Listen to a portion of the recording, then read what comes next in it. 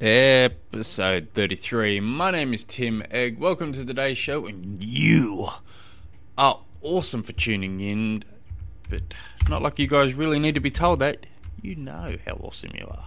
So before I go straight into today's question, I'm just excited.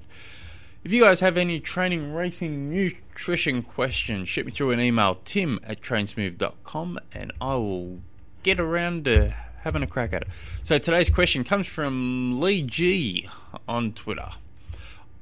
Do you train on race wheels or save them solely on race day? Also, how much difference will carbon wheels make to my half Ironman time compared to my Shimano's RS10? So, starters, I think this is Lee that I run with on a weekend group, on a Sunday morning group called the Stupid O'Clock Running Group. But I think it is because every Sunday morning at 6:30 at least, sometimes it will be at 6 a.m. or 5:30 a.m. sometimes. A big group of us gets together and we generally run anywhere between 20 and 30 kilometres. So it's a good group of guys. So if that's you, Lee, g'day, pal. So for that first part of the question is, do you train on race wheels or save them solely for race day? So for me personally, I've got Zip 1080s on the back, Zip 808s for my race wheels. Never train on them, except for last week when I was really late for work and I was heading out the door, and my training wheels, I looked at it, I had slashed my tyre somehow. So I didn't have time to change my tyre, even though I've got a few spare ones lying out there. I just was running really late, so I had no choice, but I grabbed my Zip 1080, I quickly threw some air into it, and I ducked off to work. That was probably one of the only times I've actually trained on that wheel.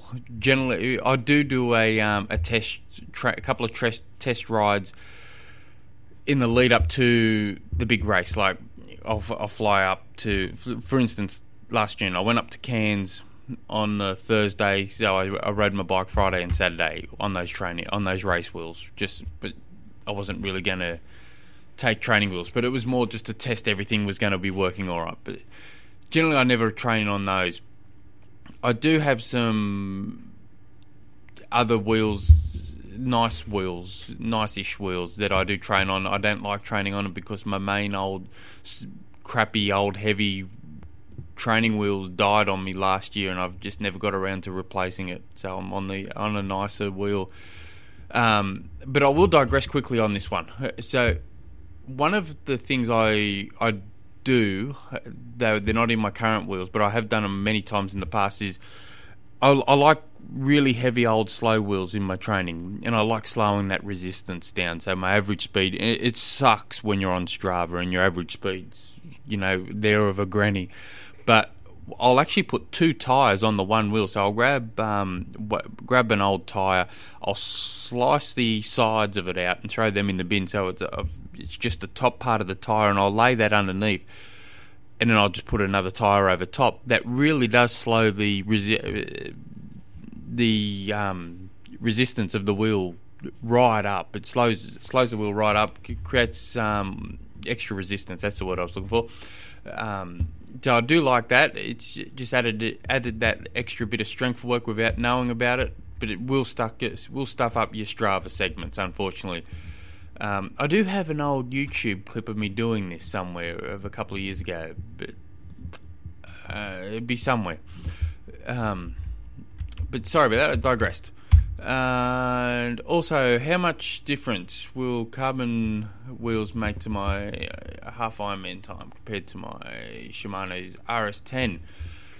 I think they're going to make a huge difference. I was once told by a relatively clued in person that race wheels, compared to just normal training wheels that come with a stock standard bike, will make up around 30 minutes on a 9-man time.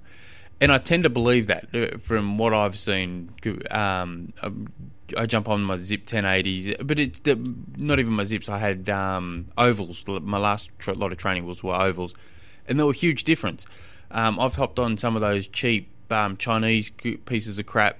I shouldn't call them pieces of crap, but they worked relatively well compared to normal training wheels. But I do think they're a good investment if you can't afford to purchase them, and you can buy them cheap second hand these days because people get them on bikes and they'll store them and they'll get cheaper wheels or whatever, and before you know it, they're selling half okay wheels for $500. But if you can't afford good race wheels, let's say you want to ride on Zips or Head or whatever the brand you're particularly after, or you want a disc wheel or something, and I do suggest if you're going to race on disc wheels, you might want to have a couple of cracks in training on that to make sure you can handle that all right, especially if there's a little bit of wind, and you might want to Google on how to use them correctly, because there's a small little bit of technique to knocking around with disc wheels.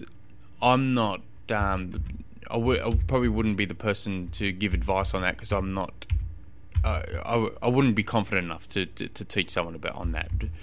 I'd have to, but if you ask me a question about how to race on disc wheels, I'll probably have to get someone else to answer that. Sorry, but sorry, I've lost my head then. So if you can't afford to buy them, either borrow them. Send a message to your local tri club. Has anyone got a pair lying around I could borrow? That's all. There's some pretty generous people in this sport that are willing to help others. If not, you can just rent them relatively cheap for a few $100s. They get delivered to the area, to your hotel if you're racing in that area, or to your place. It's a good way of gaining some extra free time. Now for you, Lee, if this is the Lee that I'm thinking it is, and you're thinking of doing Coles Bay half, this is me just completely guessing, and if this isn't the Lee, well then I've cancel this bit. But if this is Lee from the Stupids, and you're going to do Coles Bay half, mate, don't worry about getting some wheels. I've got that spare set. You can use them. I'll just put some new tyres on that. I've got a heap of tyres lying around. Alright, that should be about that one. If you guys have any training, racing, nutrition questions, it doesn't really matter. Shoot me through an email, tim@trainsmooth.com. Until next episode, hooroo.